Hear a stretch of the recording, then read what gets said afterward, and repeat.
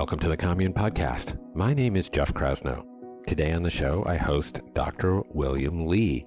Dr. Li is a world-renowned physician, scientist, and New York Times best-selling author. He serves as president and medical director of the Angiogenesis Foundation, and his tremendous work has led to more than 40 FDA-approved therapeutics and devices for cancer and for cardiovascular disease. And Dr. Li applies biology and biotechnology to understand not only the components of food, but how the body responds to different food, and has published these results in his latest book, Eat to Beat Your Diet, Burn Fat, Heal Your Metabolism, and Live Longer. In our conversation, we discuss cutting-edge scientific discoveries, including a landmark paper that upends everything that we thought we knew about human metabolism. Dr. Li covers the science of fat, including its beginnings, the different kinds, and which type promotes health versus which does not. We discuss all the colors of your fat and what the alpine marmot has to do with it. Dr. Li also reveals how the growth of fat can be compared to a tumor and how your fat is an organ, just like your heart or spleen.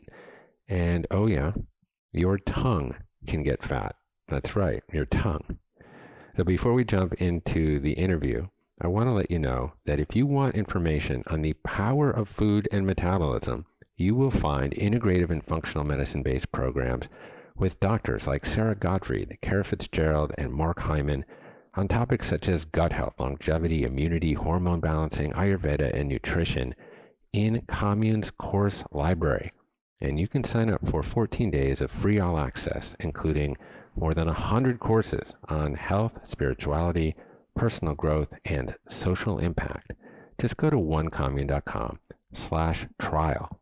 And please support this podcast by subscribing and leaving a review on your favorite podcatcher. In fact, if you screenshot your review and send it in to support@onecommune.com, we will gift you a month of Commune membership for free. Pretty cool.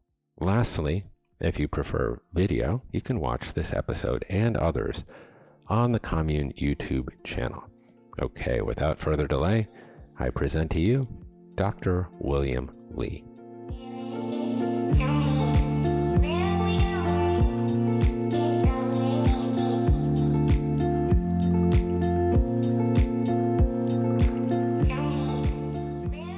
Dr. William Li, great to be with you. Welcome to the Commune Podcast. Thanks for having me, Jeff. Yeah, so I just want to begin on a personal note. So last time you were on the show, we discussed your last book, which was called Eat to Beat Disease, where you explore how eating certain foods can activate the body's 5 health defense systems to fight disease, including cancer.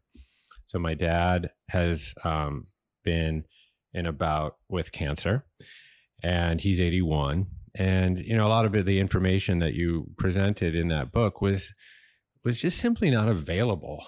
And not highly researched, you know, when he was in his adulthood. Mm-hmm. And, well, I guess I'll say I never thought my dad would be drinking as much green tea and eating as many mushrooms as he's eating, because I prevailed upon him to get the book.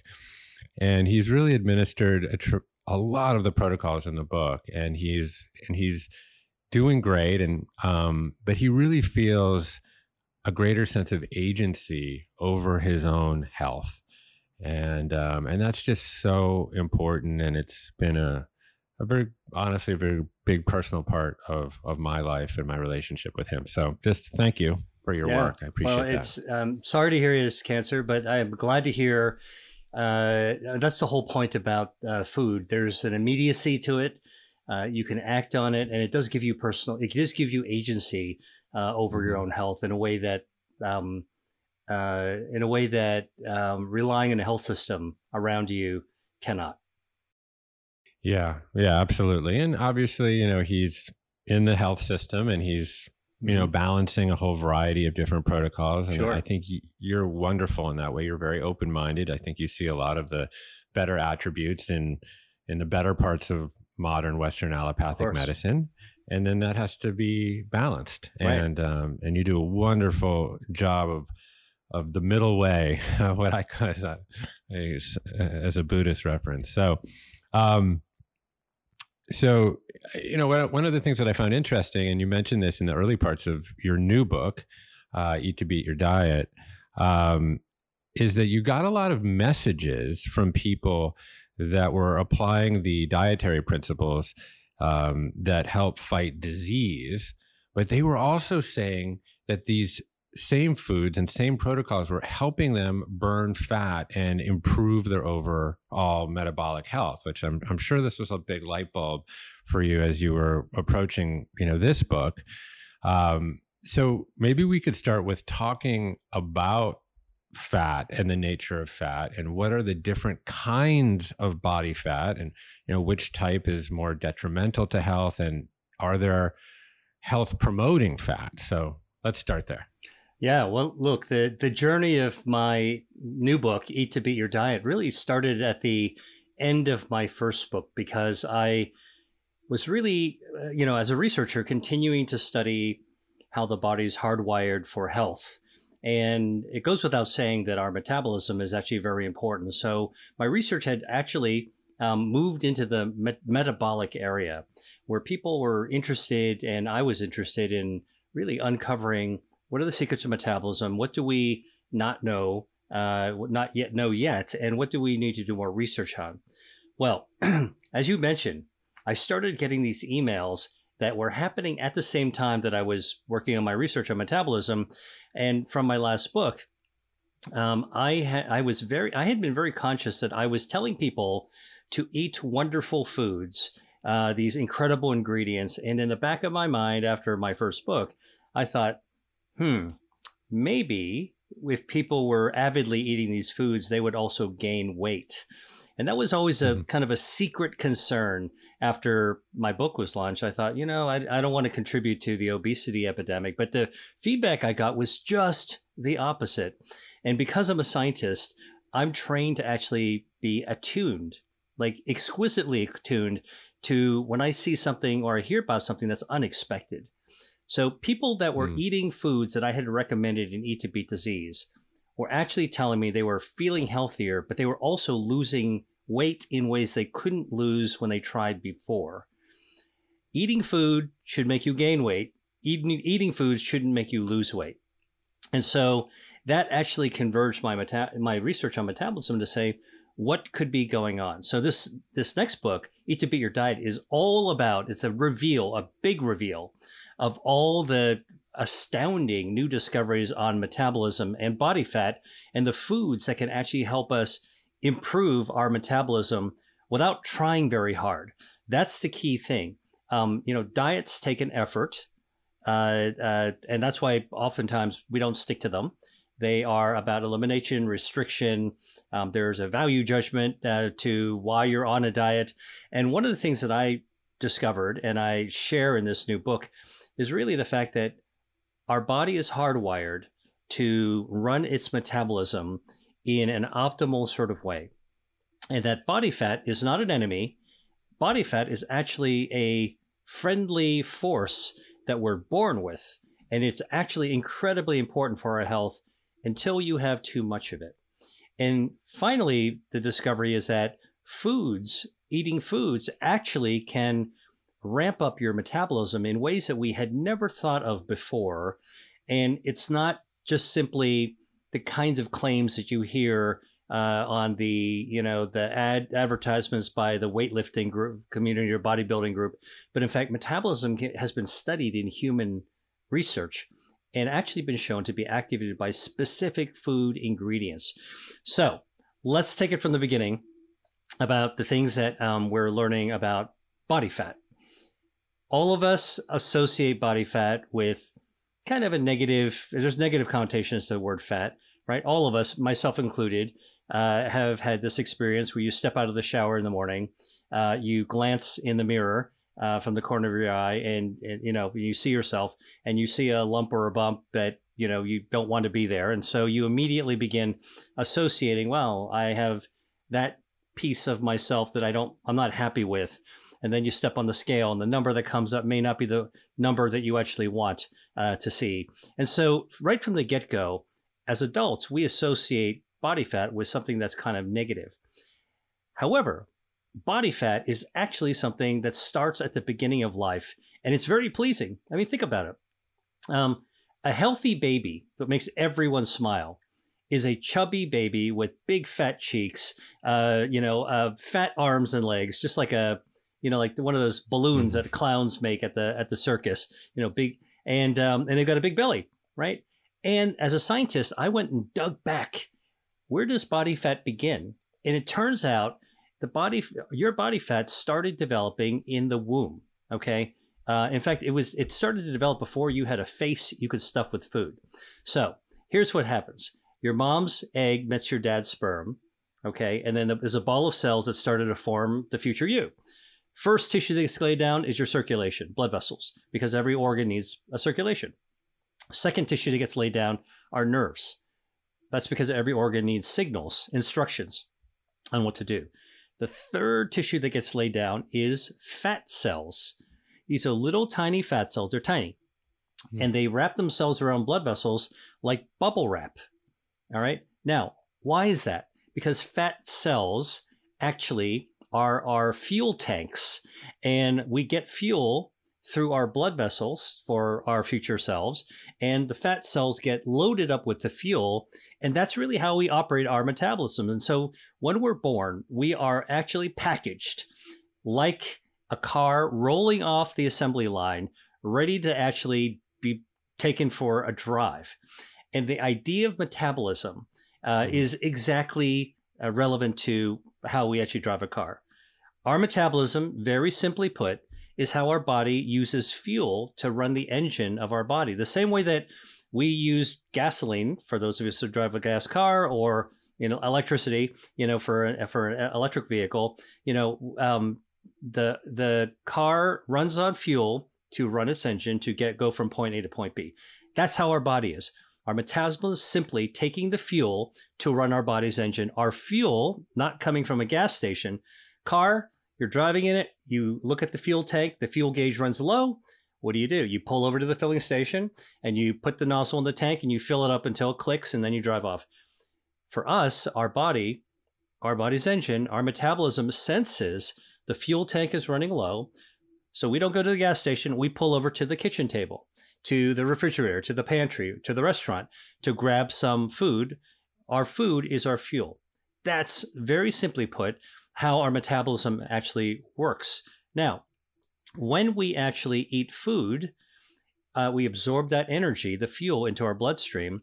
And what happens is our body, aided by insulin, takes in that energy, uses it to power our bodies, and anything extra gets stored into the fuel tank, the fat that started in the womb. So it just gets loaded in there. All right.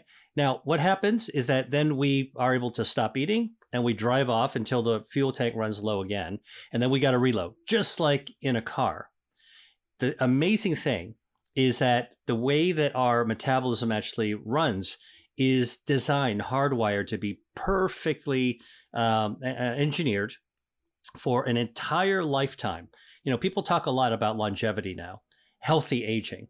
All right. And our metabolism is also hardwired in us so that we can actually go our entire life in an optimal energy sort of way. So that's the kind of the beginning of the story. And then the real surprises happen once you dig in.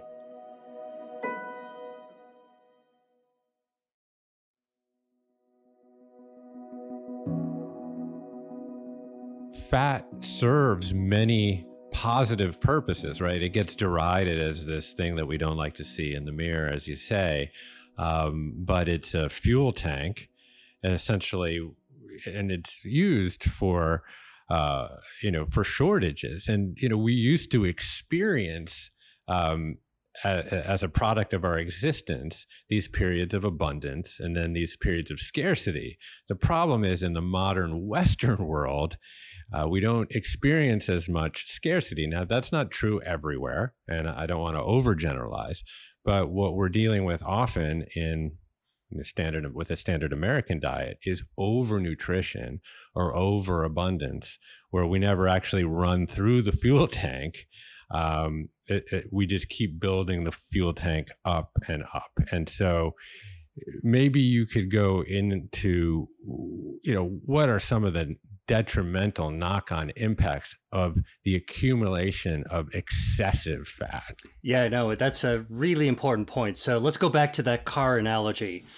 You're driving your car, fuel tank's low, you go to the gas station, you put in a nozzle, fill up the tank. Nozzles at gas stations are actually engineered so that there's a click when the tank is full, and you know that no more gas is going to come out, so you put it away and drive off.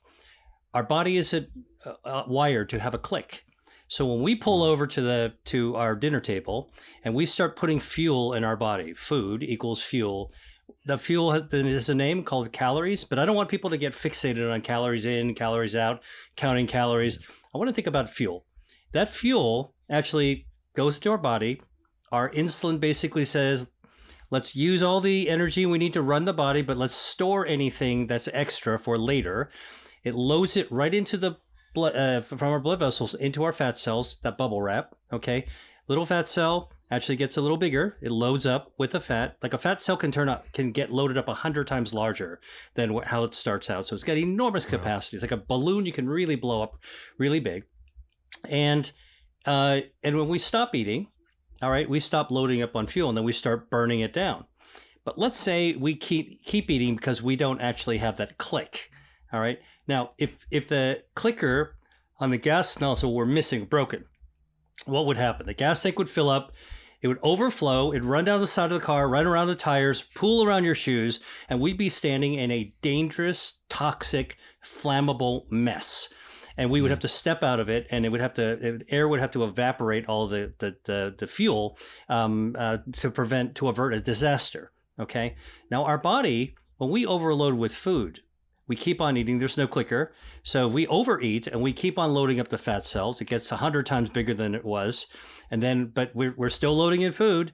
Now the body has to produce another fat cell and load it up so it gets really big. Oh, we still have more fuel coming in. So it makes another one. And you can kind of see how the fat that we were born with starts to expand because we are just putting more fuel in the tank. Our body creates more fuel tanks. Now, as the fuel tanks, i.e. fat, starts to build up bigger and bigger and bigger and bigger and bigger. The problem is fat kind of grows like a tumor, meaning that as it expands, it needs a bigger blood supply just to stay alive. And when you actually grow faster, when the fat grows faster than the blood supply can be recruited, the center of the fat starts to die. It doesn't have enough oxygen. We call it hypoxia.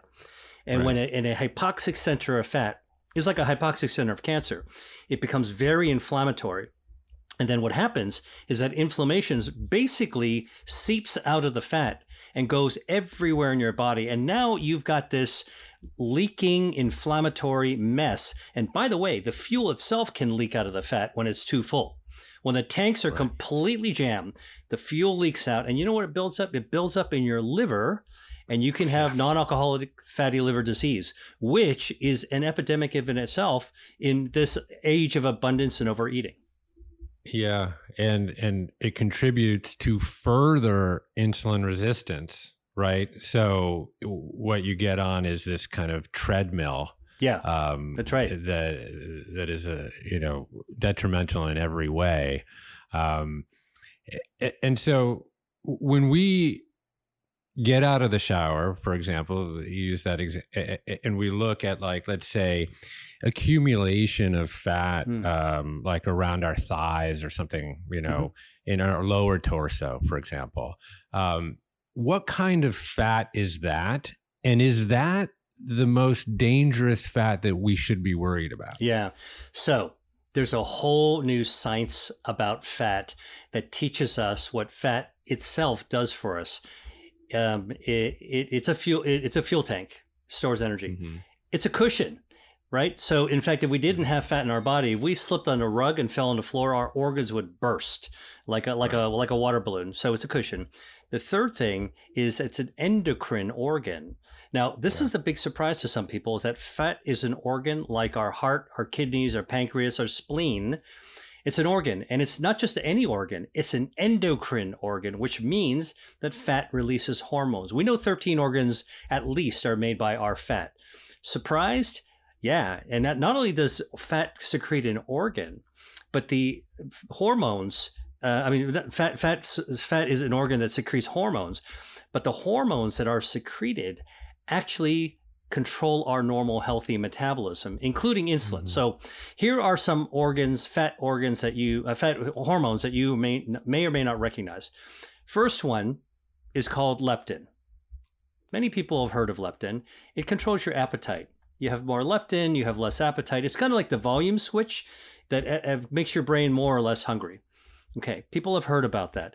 But here's a hormone that you haven't heard about probably, and it's called adiponectin. Adipo, meaning it comes from a hormone that comes from fat. Adiponectin is actually made by fat. It's all over our bloodstream. And in fact, Jeff, if I drew a vial of blood from you and sent it to a regular hospital lab to measure your hormones, adiponectin would be 1,000 times higher in this blood level, in your blood level and in mine, than any other hormone in our body. Higher than thyroid, crazy. higher than testosterone, higher than anything. What does adiponectin do? Why is it so high? Because adiponectin allows insulin to draw the energy into our cells. Without adiponectin, insulin's not going to work very well. You're resistant to the effects of the insulin drawing energy. And then the third hormone that I want to tell you about is called resistin. Resistin, basically, if adiponectin is a gas pedal, resistin is the brake. And so the brake, resistin, actually just counters. It allows you to kind of steer the ship. So a little bit this way, a little bit that way, so you can regulate your energy. It makes perfect sense. Now, there are many other hormones that, we don't have time to talk about, but here's the thing. When we grow too much excess body fat and it becomes inflamed, that inflammation, that excess leaking fat energy destroys the hormonal properties of our healthy fat. Now leptin is off the grid. So are you hungry or not hungry? Your brain doesn't know. Adiponectin crashes. Now your insulin doesn't work so well, so you can't actually draw the energy in as well as before. Resistin, it's off the charts. So are you putting on the brake or are you putting on the gas pedal? Nobody knows. And this is why excess fat basically wreaks havoc in your body. Yeah, that's so well explained. And, it's also logical. If you have too much leptin in your system, your brain will eventually become resistant Numb to the leptin, right? Yeah. So it won't know if you're, reach that level of satiety or not. So it stops being effective. Right. And then leptin is also very associated with immune function, right? It has a relationship with T cells and the ability to develop like healthy antibodies with B cells and stuff like that. Can you talk just a little bit about the relationship with the immune system? Yeah, all of these fat hormones are connected in one way, shape, or form with our other body's health defenses, with our circulation, with our immune system, even with our gut health, actually. It turns out the leptin and our gut health are interconnected. So when you have and by the way, like most hormonal signals, too much is not good, too little isn't good. You want just the right amount at the right time to be able to do its thing, all right? And so what happens is that leptin is a regulator of our immune system. And by the way, do you know why? It's because about 20% of our immune system is actually found in our body fat, healthy body fat. Okay. Normal, healthy immunity, not inflammation. Inflammation can be triggered. When the fat's growing too big, it'll die in the middle and it'll become inflamed. But our normal, healthy immune cells basically are like jets parked on a aircraft carrier, about 20% of them. Most of the other immune system is parked in your gut, in the wall of your gut, right? So we know that gut health is important to immunity. It turns out that fat health is also important to have the right amount of fat to allow our immune system to function. Leptin, which is produced by fat, also helps to control your immune function. You don't want to have too much, you don't want to have too little, and your immune system, the planes won't fly off the carrier at the right time. Yeah. So when we're talking about detrimental adipocytes, are we talking about the fat that you can see that's right under the skin, otherwise known as subcutaneous? Or is there a more hidden fat in our viscera that is more, I guess, dangerous as it pertains to, to some of these things we're talking about, like inflammation? 100%. And so the new sites of fat also tells us, it's sort of, there's a kind of a new organization of understanding body fat. I like to explain it this way. Our fat comes in two colors. We've got brown fat, which is a good kind of fat, and we've got white fat, which usually is good, but it could be bad. All right. Brown fat's almost always good, but white fat, when you have the right amount, it's fine. If you have too much or too little, it's not good. All right. So what is, then if you take a look at those, white fat comes in two different flavors. One is subcutaneous. Subcutaneous means under the skin. That's a lumpy, bumpy, jiggly stuff. It's under your arm, under your chin. It's the muffin top. It's around your thighs and your butt. Okay. And by the way, I just want to point out, when properly placed in the right amounts, okay, subcutaneous fat makes the body beautiful. All right. So let's always remember that when it's too much, we can see it. All right. But that's not the most dangerous fat. The most dangerous fat is another kind of white fat. It's called visceral fat, as you talked about, or VAT, V-A-T, visceral adipose tissue. And visceral fat is exactly what its namesake says it is. Viscera is guts. Visceral fat is fat around the gut. So think about, it's not under the surface. You can't see it. It's packed inside the tube of your body. And it doesn't matter if you're a big-bodied person or a small, thin-bodied person, you can still have too much visceral fat, which is why skinny people need to watch out about this kind of harmful fat, potentially harmful fat as well. Now, how do I think about visceral fat? Visceral fat is like a baseball glove at its worst, wrapped around your organs, choking your organs, becoming inflamed. All right. I mean, and literally it completely envelopes your organs and it chokes them. Now, it doesn't start out that way. It starts out like smaller pieces doing its thing, releasing its hormones, cushioning, doing all the things that you want it to do in a healthy way. And I tell people, like when people say, I'm in the midst of fat, oh, I don't need to worry about body fat. I'm really thin. Wrong. You can have a thin frame, but you could have a lot of visceral fat. You might not have a lot of subcutaneous fat. You might be a lot jiggling. You might not have a muffin top, but inside your body could be this dangerous baseball glove of fat choking your organs. Now, here's how it works. Imagine if you're shipping some champagne glasses across the country. You go to Federal Express and you get a long, thin box to ship the glasses. All right. What are you going to do? You're going to ask for some packing peanuts and you're going to pour those packing peanuts in and lay the glasses in there. Now, you could easily just close it once you put just enough peanuts in, or you can keep stuffing peanuts into that box. All right. Yeah. And then what you do, it's like bursting with peanuts. All right. And it's pressing on the champagne glass. All right. And then you're going to force the lid shut. You're going to tape it shut. At arm's length, it's still a skinny mailing box. But inside, it's bursting at the seams with fat. That is what can happen to anybody, large body, small body, if you have too much visceral fat. And remember, that visceral fat, when it's inflamed, is extraordinarily dangerous. That is the fat that leads to metabolic syndrome, diabetes, cardiovascular disease, sets you up for cancer, probably sets you up for neurodegenerative diseases as well, including Alzheimer's. So that's a second kind of fat that when it's good, it's good. But when it's bad, it's really, really bad. And so brown fat, white fat is subcutaneous versus visceral. I know it's a lot to keep track of, but the idea is really that there's stuff you can see and there's stuff you can't see. The stuff you can't see could be more dangerous than what you see in the mirror in the morning when you step out of the shower.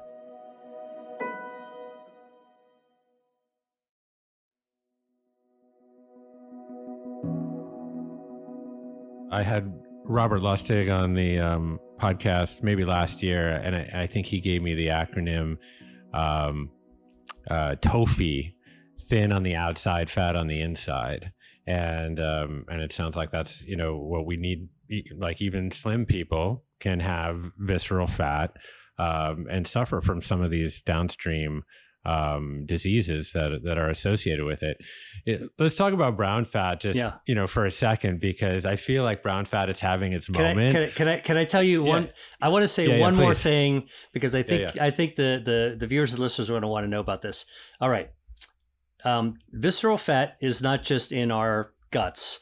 It's actually along our entire digestive system. And so one of the questions that I ask people when I'm teaching about this is, where do you think, when you gain visceral fat, dangerous fat, where do you think is the first place it accumulates? Like where do you think it's in your belly? Where do you think, Jeff, the first place it accumulates? My just instinct, my gut instinct would say my gut. Right. And because most people can see it. But I can tell you, one of the first places you accumulate body fat, excess body fat, is not around your waistline. It's actually in your tongue. Your tongue can get fat. And here's why. And this has been studied by pathologists studying the anatomy of the tongue. Tongue has got three parts to it. The first tip of the tongue is like a Cirque du Soleil acrobat. It can do amazing things. The second part of the tongue is a muscle, very strong muscle that can actually move food around your mouth. The last third of your tongue actually is kind of a lumpy, bumpy pillow. It is marbled with fat like a ribeye steak. All right. And so when we actually gain visceral fat, the marbling increases. Now, how do we know this happens? We know this happens in skinny people because oftentimes their bed partner says, hey, you started snoring. You never used to snore. And what's happening is that when you ask them, they're actually gaining weight at the same time. They're actually gaining some body fat. And what's actually happening is that when they're sleeping, they're relaxed. And their fat tongue is also relaxed, and it's slipped down and it blocks your airway. So it winds up causing sleep apnea, obstructing your airways. You start snoring and not getting very quality sleep. That's one of the first places that you can actually start gaining visceral fat in your body. God. So excess fat isn't only associated with cardiovascular health and cancer and diabetes. It's also associated with sleep apnea, because it can make your tongue fat. That's crazy. In women, it can. I mean, this is the research study been done. It happens in women and men, but the research studies have shown this dramatically in women and in thin women. That's the key thing. Like it can actually happen to skinny people. So that's, let's talk about brown fat. But I just wanted to make the final that point really that what's amazing is our fat is so important for our metabolism until we go over the line. And this whole idea of abundance and overloading our fuel, taking in too much fuel at the filling station, our dinner table, that's actually the setup for the dangerous accumulation of fat.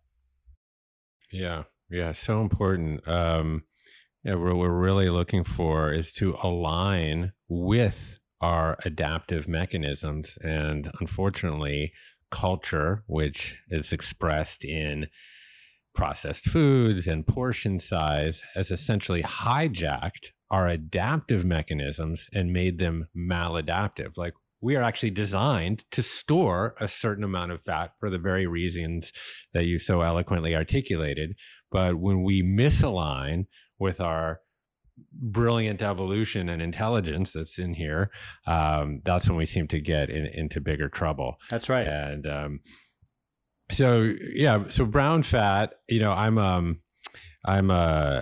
avid cold therapy guy, so ice baths and more cold showers, etc. So I was first introduced to brown fat through the concept of thermoneogenesis, essentially making my body very cold and then having to basically jumpstart it and move my body temperature up into that little 98.6, Goldilocks zone. So that was my first introduction to brown fat, but this is one of the beneficial fats, right?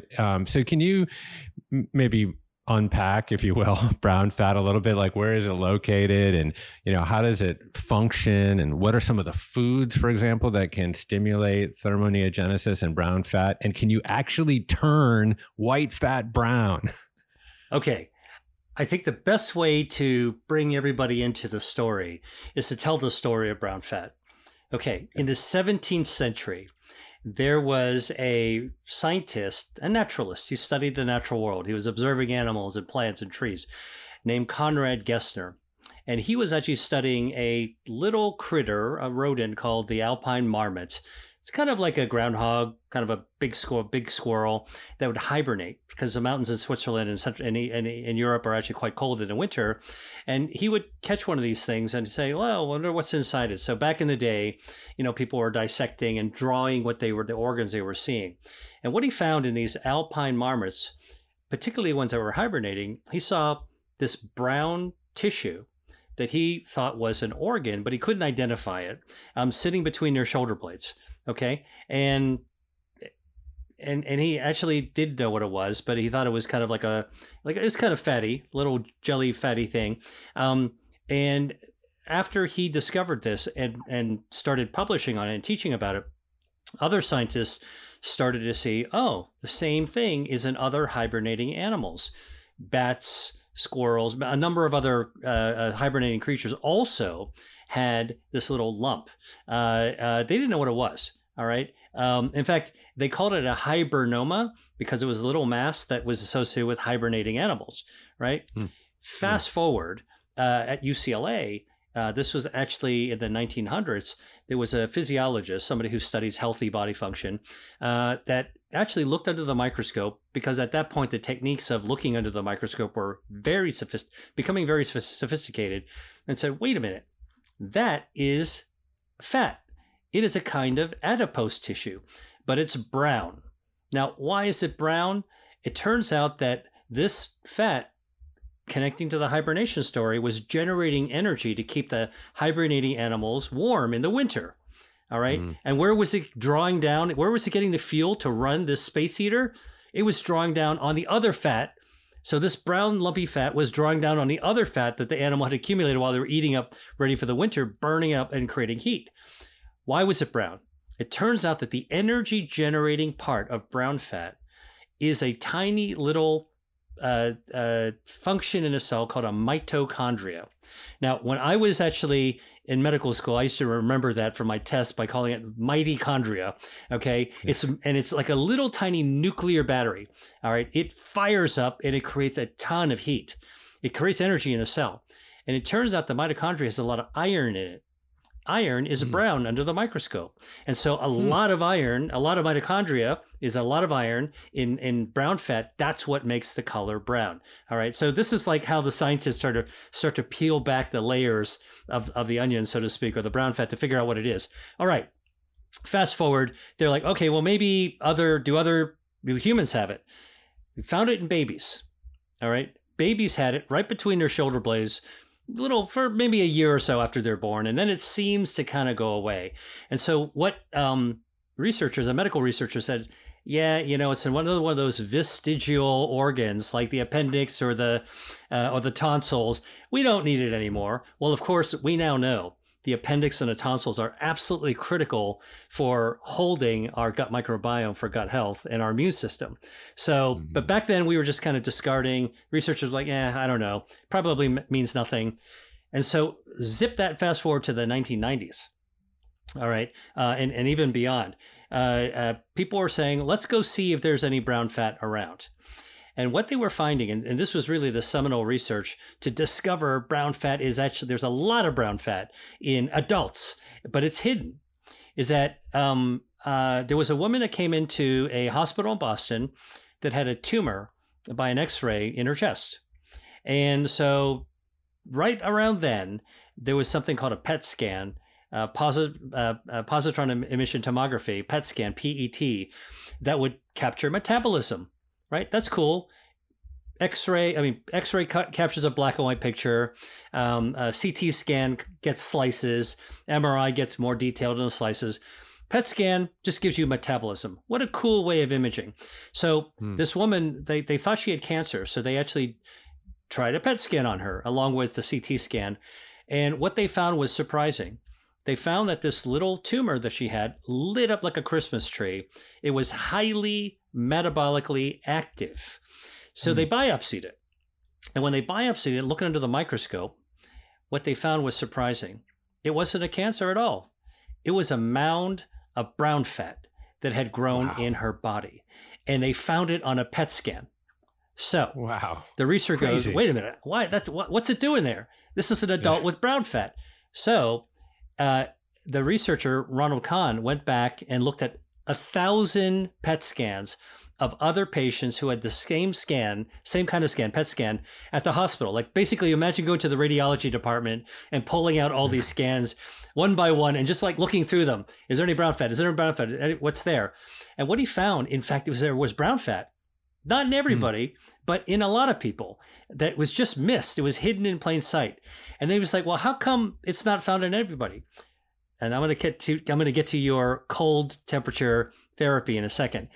What he did is he then looked at the irregularity is when you could see the brown fat. And then he went back to the weather forecast on the day that those PET scans were taken. Oh, and what he God. found is that during Yes. warm weather days, you hardly saw the brown fat by PET scanning. But in the winter in New England, when it's freezing cold, that's when the PET scans lit up with this brown fat. And where do they find it? They found it around the neck, under the chest, under the arms like a bra strap, a little bit behind the back, not too much, and a little bit in your belly. And cold temperatures would fire up this brown fat just like you expect. We find this, by the way, in people who work outdoors, like, people who work on telephone lines and lumberjacks. Their brown fat lights up. Like we know this in the Nordic countries now. Outdoor workers in cold temperatures, they got a lot of brown fat. But the real surprise is that not just temperature, cold temperature, but certain foods, when you eat them, can also light up brown fat, meaning not only does cold weather fire up your metabolism through brown fat, and don't forget that brown fat has to draw that fuel from someplace, and it draws it from harmful white fat, subcutaneous fat, and visceral fat. Turns out foods can do the same thing. So back to the observation I had from my first book, Eat to Beat Disease. Wow, this was like my eureka moment. Foods contain natural substances that activate your brown fat. You can literally eat to improve your metabolism. You don't gain fat, you lose it. That is an unbelievable story. In the book, Eat to Beat Your Diet, talk a little bit about what's called beiging, essentially turning white fat brown, which of course makes sense from a color spectrum perspective. In your first book, you talk a lot about regeneration and stem cells, for example. So through the consumption of certain foods, you can actually stimulate stem cells. They can be directed to actually create more brown fat. Is that right? And then actually beige the more odious and detrimental white fat. Is that a fair understanding? Yeah. Well, let me kind of lay it out. So when we're born, we all have about 70 million extra stem cells that we didn't need to create our bodies while we were in our mom's womb. The 70 million stem cells get packed everywhere. They get packed in our bone marrow, in our skin, some in our heart, but a lot of it gets packed into our fat. So our fat is a reservoir of regenerative stem cells. Another important function, it's a suitcase. It's a carry-on of stem cells, and we need those stem cells to do a lot of things. One thing we need them for, by the way, that we already mentioned this, if you actually fill up extra in your gas tank when you're overeating, remember I told you, if you fill up one fat cell, now you got to make another one. That's where your body calls in that stem cell to create another white fat cell to load up on the fuel. And yet another one, and yet another one, and now you're growing it up. So our stem cells in our fat, called adipose stromal cells, ASCs, okay, they're very, very important. They help us. They give us capacity to store fuel if we need it. They're both our friend, but they're our foe if we actually overeat, as an example. Now, I want to tell you, as a researcher, I've been involved with regenerative medicine on the biotech side for some years. These adipose stromal cells, we really need to sit up and respect them. They are so powerful. And by the way, it tells you about how powerful they can be in fat, that biotechnology folks, and I've been involved with this, are doing liposuction, removing fat from people, and taking out the stem cells. All right, here's how we do it. You pull out a jar of fat from a from suction like a plastic surgeon does, and you add a little bit of enzyme to it. It digests the fat, separates the fat. Now you put it in a centrifuge. It goes round and around and around and around. The cells go to the bottom of the tube. The fat floats to the top. You stop the machine. You take the tube. You pour out the fat, and now the stem cells are at the bottom. What's amazing, and this is what we've been doing, you can take those stem cells, the plastic surgeon can take those stem cells, and you can hand them to a cardiologist and give it to a heart doctor to load up, who would then snake it up and inject those fat stem cells into your heart.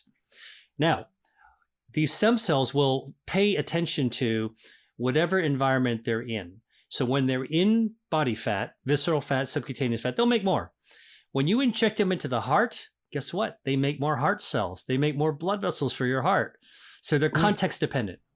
So they're pluripotent? Pluripotent. These stem cells? Absolutely. They follow instructions. Now, what's even more crazy, and I read about this, it's so stunning to me how powerful they are. And by the way, even though it's not ready for prime time, like it's still in clinical trials, I can tell you, I've seen patients who have responded to this with really end-stage heart disease. It's so crazy to see how powerful this can be from a single patient effectiveness perspective. Now, I read about this in a book because it's a case that like this was like a mic drop moment, like like how powerful this is.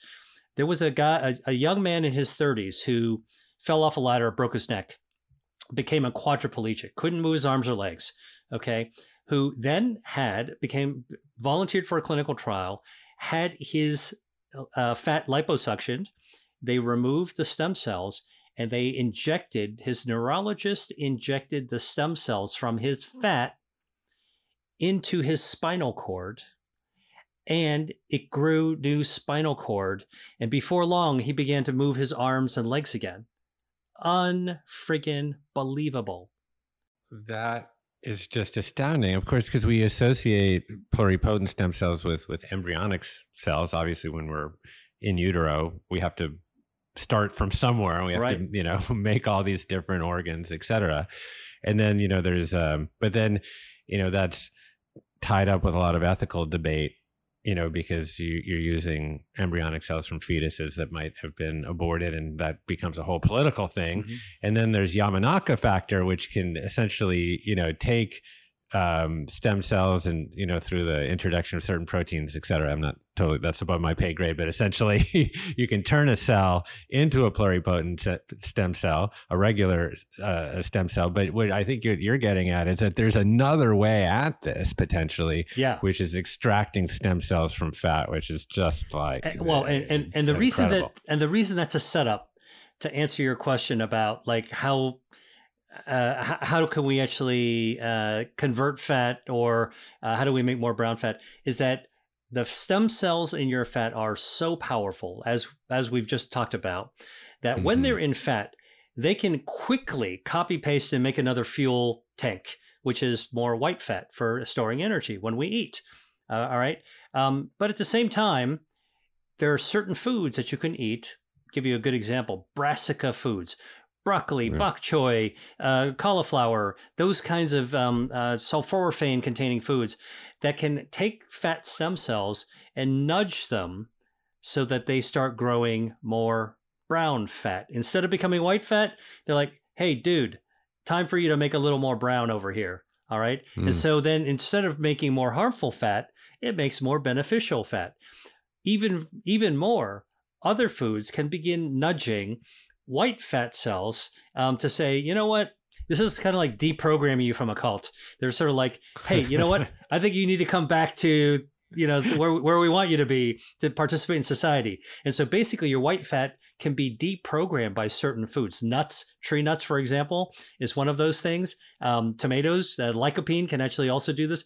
It deprograms your fat. Your white fat goes, who am I? And some of these food substances say, it's kind of like, it sort of convinces a white fat to start to go brown. Now, there's a color. If you're into graphic design or anything about color, in that color wheel, there's a color between white and brown, and it's beige. And so there's white fat, there's brown fat, and then there's the fat that's kind of like been coaxed over to the the good side, and they start to turn beige. And beige fat cells can also burn energy. They can undergo thermogenesis, not quite as powerfully as the full-on brown fat. They got some mitochondria. It's got some iron in it, so that's why they've got a little tint, hue in their skin tone. But actually, the brown fat's got a lot of it. So you've got like the super engine, super space heater. You got the handheld portable space heater, the beige, and then you've got the white fat, which basically sits around and is jiggly. Yeah.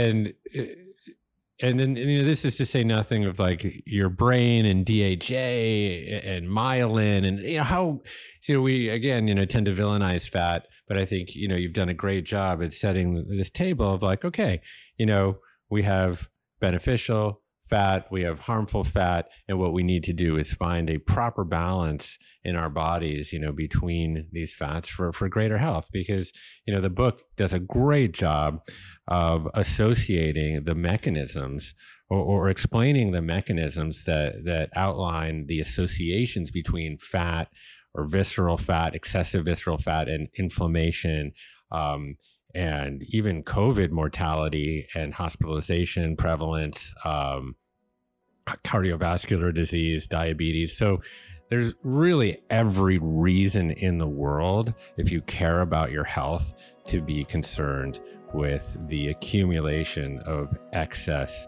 visceral fat.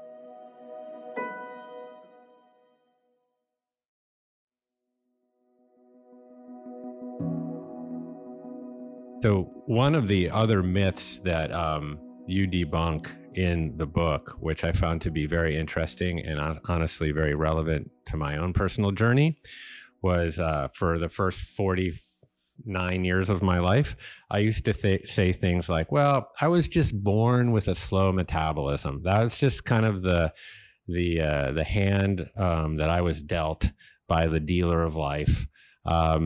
And now, I'm going to have to go through, all of these excess, starving myself and working out, 2 hours a day and all of this kind of stuff to try to combat my genetic code. Is there any validity to this claim? Yeah, well, look, this is the other mic drop in my book, which is the new science of human metabolism. And it is so new that I can tell you it's less than 24 months old. So that's how it's like smoking new science. So 2 years ago, a landmark paper was published in the journal Science, which is the discovery journal for true science. It's one of the top scientific journals in the world. Very hard for anything other than landmark discoveries to be published in.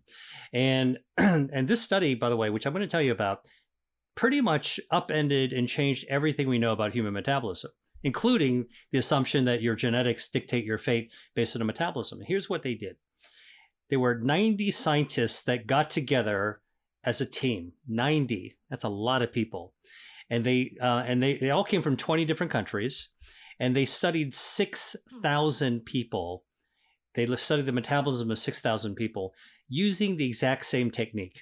Here's what they did. They gave them a little drink of water, H2O, all right? H in water is hydrogen. O is oxygen, so H2O. What they did is the researchers they tweaked the hydrogen, they tweaked the oxygen so you can measure it. You can, and the measurement, once you drank the water, if you measured it in your breath, it would give you a readout of your metabolism, what happened to the hydrogen, what happened to the oxygen. You can measure it in your blood. You can measure it in your urine, your pee. Okay, so they measured 6,000 people using the exact same method, unprecedented, largest study of human metabolism ever attempted to be undertaken. And what they did, and this was a super surprising thing, they studied in that 6,000 group people that were 2 days old, newborns, all the way to 90 years old. So that's the entire lifespan, the human lifespan. And they wanted to ask, using the exact same technique, what was human metabolism? So what do you think they found? Their results, when they did the results and looked at everyone's metabolism, it's just as you expect. It's all over the map, everywhere. All right. And not surprising, right? That's what you see when you look around, you talk to people. However, we live now at a time where we can do supercomputing and we can develop incredibly sophisticated algorithms and pull out data. And so what they did, this research team developed an algorithm in which they could put the data of everyone's metabolism, every one of the 6,000, through this algorithm to remove the effect of excess body fat. So meaning that if you're a little baby and here's your size, you could remove out the effect of excess body fat to see what the metabolism is. If you were middle-aged and you were overweight, they could remove the effect of excess body fat. If you're elderly and thin, they could actually, correct for that to figure out what the metabolism should be. And when they did that, it was like pulling the cloak off of the statue of David. They found that human beings across the entire lifespan have only 4 phases of metabolism, and everyone goes through them in exactly the same way. That's our hardwiring. And the first stage of metabolism is when we're born. We are all born with the same metabolism. And the moment we're out of our mom's womb, our metabolism skyrockets for the first year. So stage 1 is really the first year of life, and we rocket up to 50% higher than our adult metabolism is gonna be. All right. So that's stage 1. Stage 2, from 1 year old to 20 years old, okay, our metabolism goes down. Now, why is that a surprise? Because anybody who has kids will know that when your teenagers are eating 2 dinners and bouncing off the walls and sprouting up, right? Like you're like, oh man, their metabolism is going crazy, right? Wrong. It is actually slowing down to adult size. They're getting bigger. They're getting more mass, but their metabolism, the hardwired metabolism, is actually slowing down. Getting to cruising altitude where you're going to be, that's phase 2. Here's the real surprise. From age 20 to age 60, they discovered that human metabolism from age 20 is exactly the same 30, 40, 50, 60. It's a flat line. Our metabolism is hardwired not to change as human beings from 20 to 60. This means through your birth of your first child, through a divorce, through menopause, in your 40s and 50s and 60s, just because you're middle-aged doesn't mean that your metabolism is going to change, you're going to gain more weight. It is hardwired to be exactly stable. What this means is profound. It means that 60 can be the new 20 if you allow your metabolism to do its thing. Now, I'm going to come back to that. So why do people's metabolism change? That's stage 3. Stage 4 is a final stage. From 60 to 90, your metabolism decreases about 17%. Not that much, okay? So that means that when you're 90 years old, your metabolism is only 17% of what it was when you were 20. All right.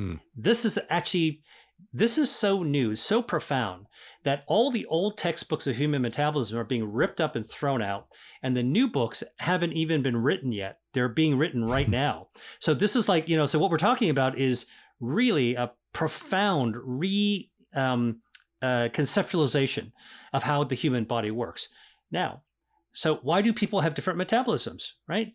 Why do people actually curse their metabolism and blame their genetics?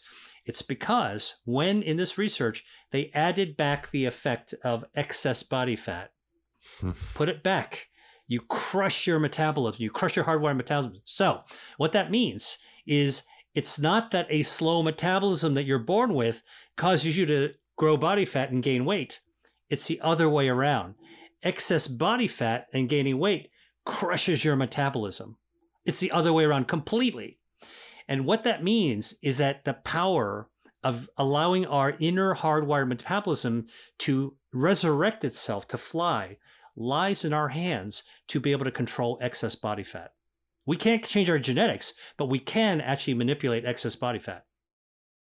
That is just a game changer, Will. I mean, and in some ways, I kind of, when I try to classify this era that we're in medical science, I think about it as sort of the end of genetic determinism, where, all of these new efflorescent emerging fields of science around metabolism, but also neuroplasticity and epigenetics and the microbiome is actually saying, no, we're not fixed our fates are not fixed, by our genes. Yes, genes can predispose us for certain things, and there's certain,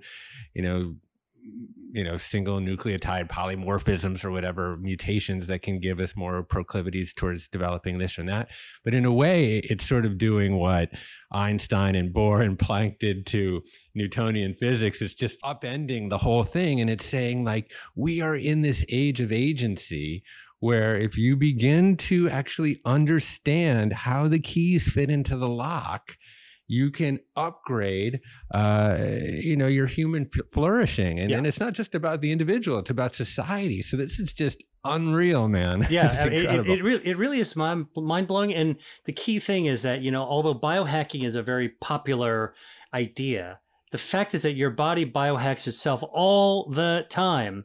Right. And the idea that you can eat to actually improve your metabolism, fight harmful body fat, allow your hardwired metabolism to rise to the surface. That means that, truly, the agency of our health when it comes to our metabolism is in our own hands. And so basically, now you start to understand exactly what happens during the 20 to 60-year-old age, right? Because even though our metabolism is hardwired to be rock stable, so many things happen to our lives. We have social stresses, financial stresses. We've got depression. We've got, new jobs that actually make us couch potatoes. All kinds of things that happen to us in real life. We're inundated with marketing. We develop bad habits. And what winds up happening is that then we start to overeat, load up on, put poor quality fuel into our body. By the way, that back to the gas station and the car again. If you put good quality gas in your brand new car, your engine's going to run longer. If you put crappy quality gas in your engine, your car's going to run that day. It'll run the next day and the next day after that. But over time, you keep loading your car with poor quality gas, it's going to conk out your engine. It's not going to run so long. And so the quality of food really matters a lot. Yeah. And I assume the foods that are the most obesogenic or that contribute most to the development of excess visceral fat are the ones that we kind of know, right? They're like trans fats in fried food and seed oils, refined sugars and refined grains and starches, ultra processed foods. Are there any other categories that you would lump in there? Yeah, well, let me kind of paint the picture first. The foods that actually help us grow extra body fat happen to be the foods that are easy to overconsume. Either they're engineered that way from a marketing perspective to stimulate our brain to be addicted to the food, or that we're naturally just sort of overeat them anyway, we're influenced by the marketing or by society to be able to eat those things. But it turns out that, ultra processed foods contain artificial preservatives, artificial coloring, artificial flavoring, additives. What do those things do? Well, we don't always absorb all those things for our own nutrition, but we pass down all those chemicals out of whatever's in that box or that bag, okay? We pass all that stuff down to our gut bacteria. And when we poison our gut microbiome, it's like pouring Drano or like into the water by the Great Barrier Reef. You're going to start burning and killing things right where it enters. And basically, when we start burning and killing our gut microbiome, all heck breaks loose. Inflammation starts to skyrocket. If you had some extra body fat that was getting inflamed because it was growing too big for its blood supply, now your gut microbiome isn't able to counter the inflammation. You've just poured gasoline onto that fire. Whoosh. Now you've got a raging forest fire. All right. You cut that gut microbiome. Now you've compromised your immune system, right? Now you're going to be much more vulnerable to disease. You've compromised your ability to heal. And that's why these nutrient light, they call the so-called empty calories, are really the counterpoint to the foods that do prevent us from actually gaining excess body fat. These are the nutrient dense foods. Nutrient dense is a term that, I only say it because people have heard about it, but it's almost a meaningless phrase. But what it really means is that there's a lot of, it's good fuel, high quality fuel. Not only does it have energy, but in addition to the energy, it has all kinds of other goodies for our body and our metabolism and our health defenses. One thing often in plant-based foods, especially, you get dietary fiber. Now, not only are you getting good quality fuel, you are now also getting fiber to feed your gut microbiome. Your pets at home are very happy because you've given them really high quality food. They pay you back by actually lowering inflammation, helping your metabolism, lowering your blood lipids, and helping you heal faster and more optimally. All right. So fiber. What about the other really important category of bioactives? Bioactives are these natural chemicals. The lycopene, the sulforaphanes, the catechins, the flavonoids, you name them. There are thousands of these chemicals, and we're now beginning to pinpoint what does sulforaphane do to white fat. It makes it go beige. What does sulforaphane do to stem cells in fat, adipose stem cells? Makes them turn into brown fat instead of more white fat. What about lycopene? Similar. Chlorogenic acid in apples and pears and coffee. What do?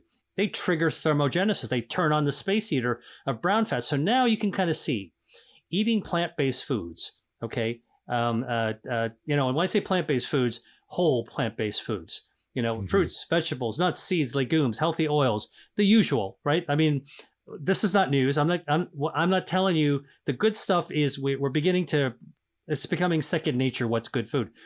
What we're beginning to understand now is why the natural chemicals activate our metabolism, burn down harmful fat by activating good fat. And this is how you can eat to beat your diet, which is why I called my book Eat to Beat Your Diet. It's a trick title. Even though the word diet's on the cover, it's not a diet book. It is an anti-diet book because it shows you how this remarkable human body is engineered to be able to give us our optimal metabolism by eating the right foods.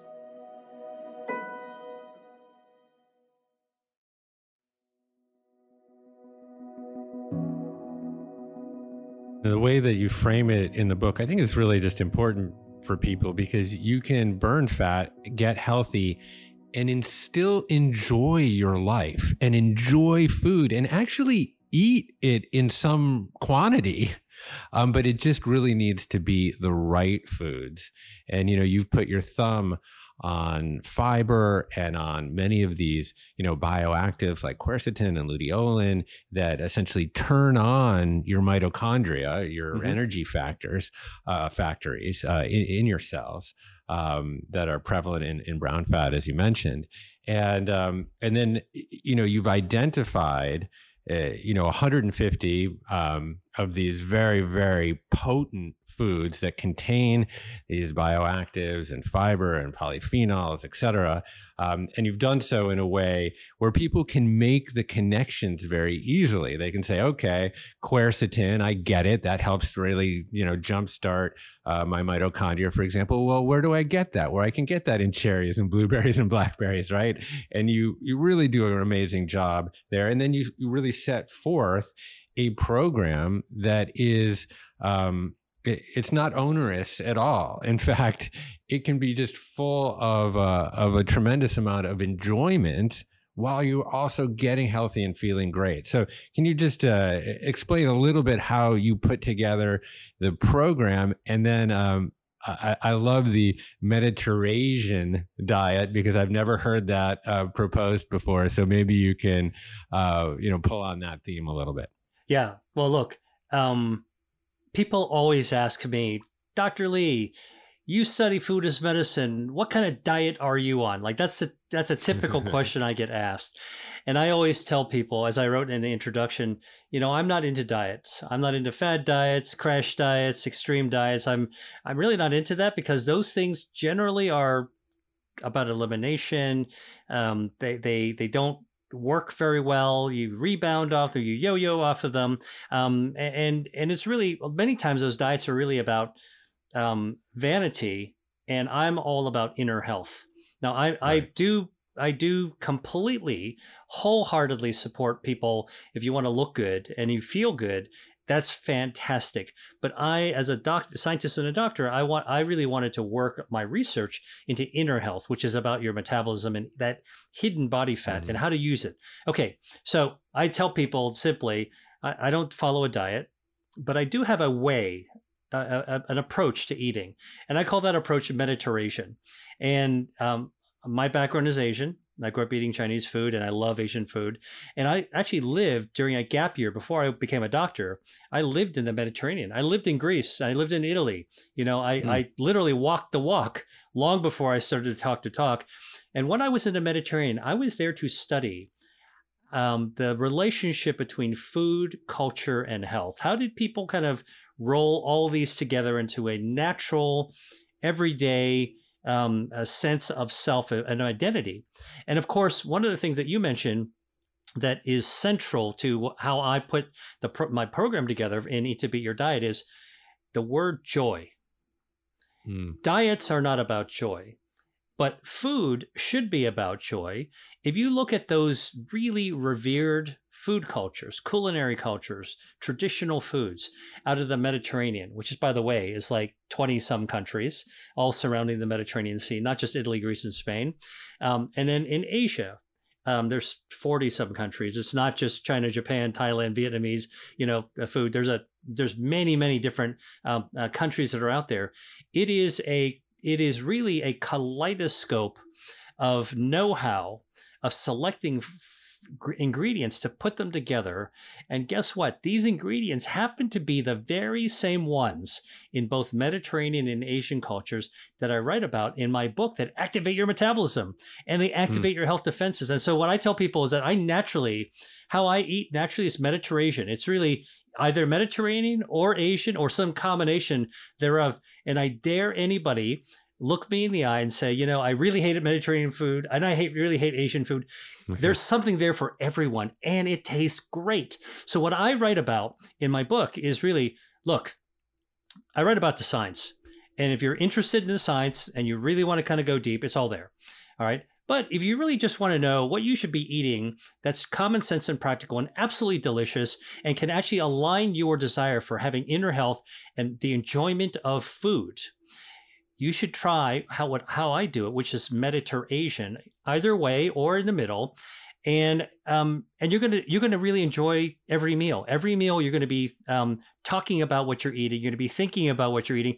I don't know if you've ever gotten together with friends in either Italy, either in the Mediterranean or in Asia, but you know what they do in those countries? This is what I observed during my gap year.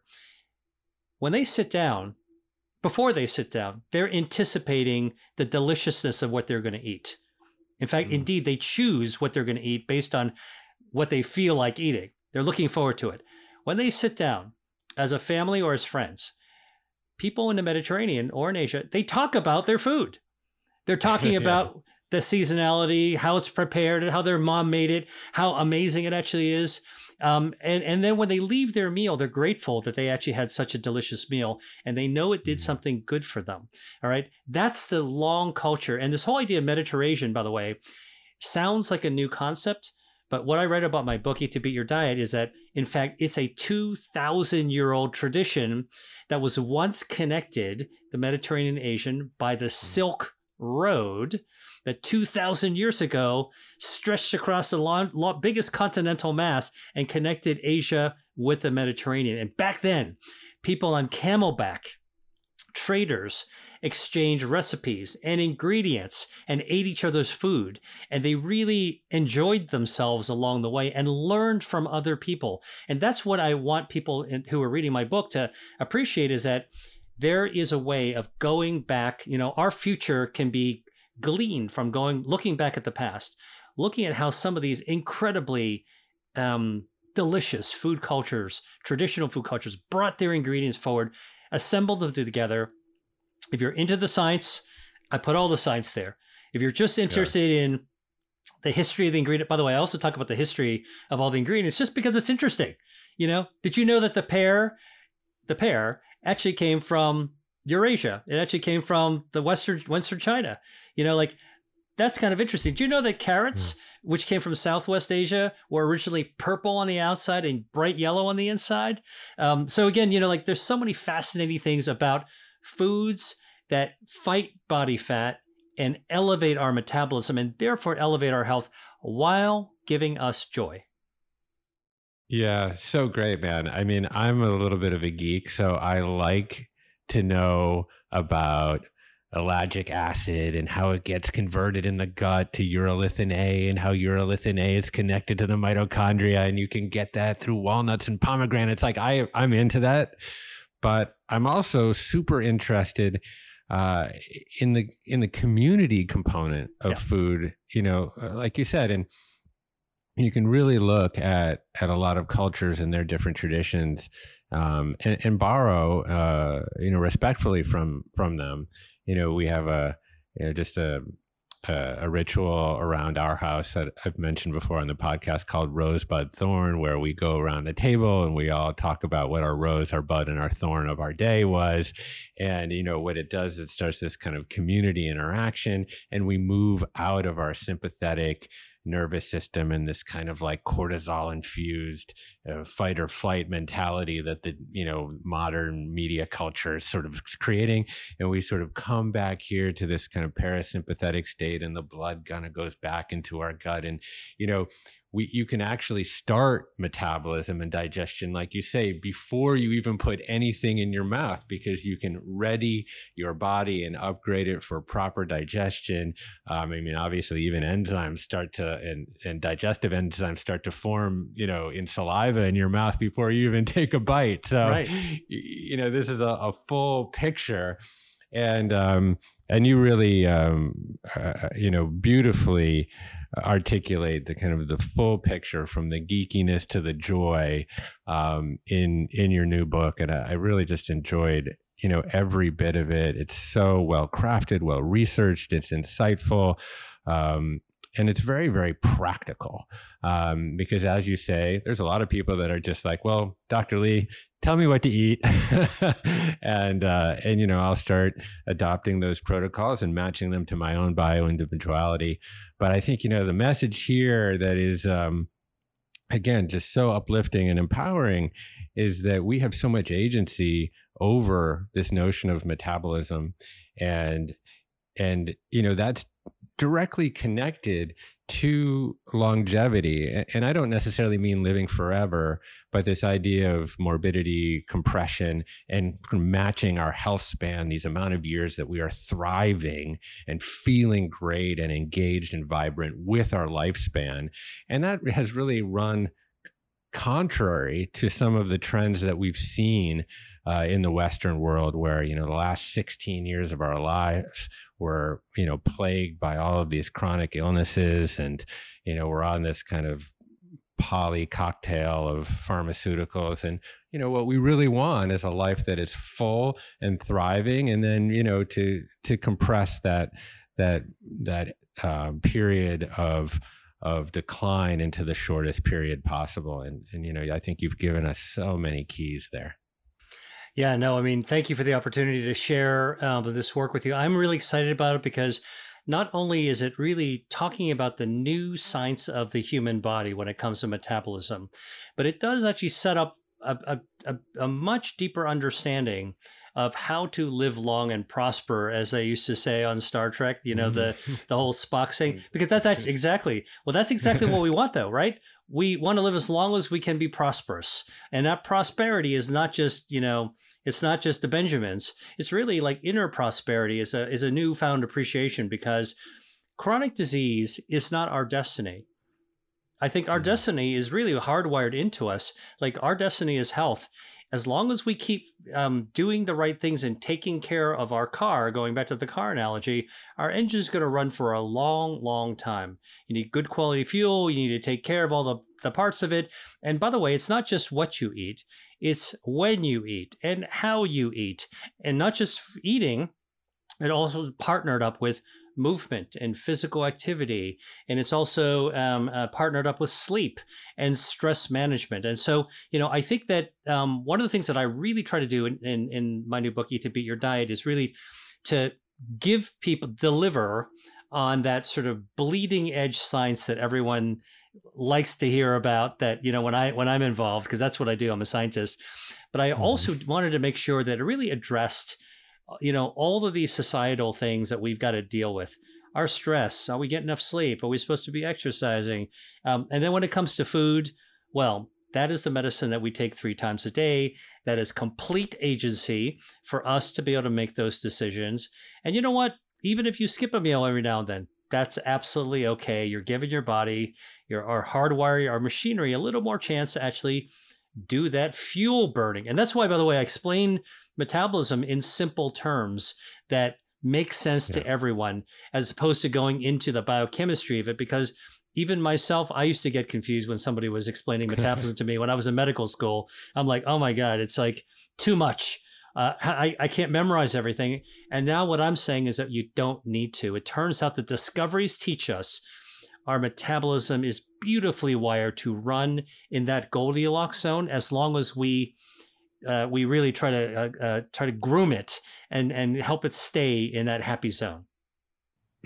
So good. Well, Dr. William Li, it's such a pleasure. Eat to beat your diet, burn fat, heal your metabolism, and live longer. Your newest pièce de résistance, as the French say. And this is coming out March 21st, 2023. But it will not be confined, I'm sure, to that time period. This is going to be a book that's going to influence a lot of people for a long time. And my guess is, given what a scientist you are and how committed you are to rigor and innovation, you'll probably be out another one before you know it. But I'll let you enjoy and bask in the glory of this one for a while. So thanks so much for being with me, and thanks again for all your work and all the agency and empowerment that you're giving people around the world. Thanks, Jeff. It's always a pleasure to speak with you.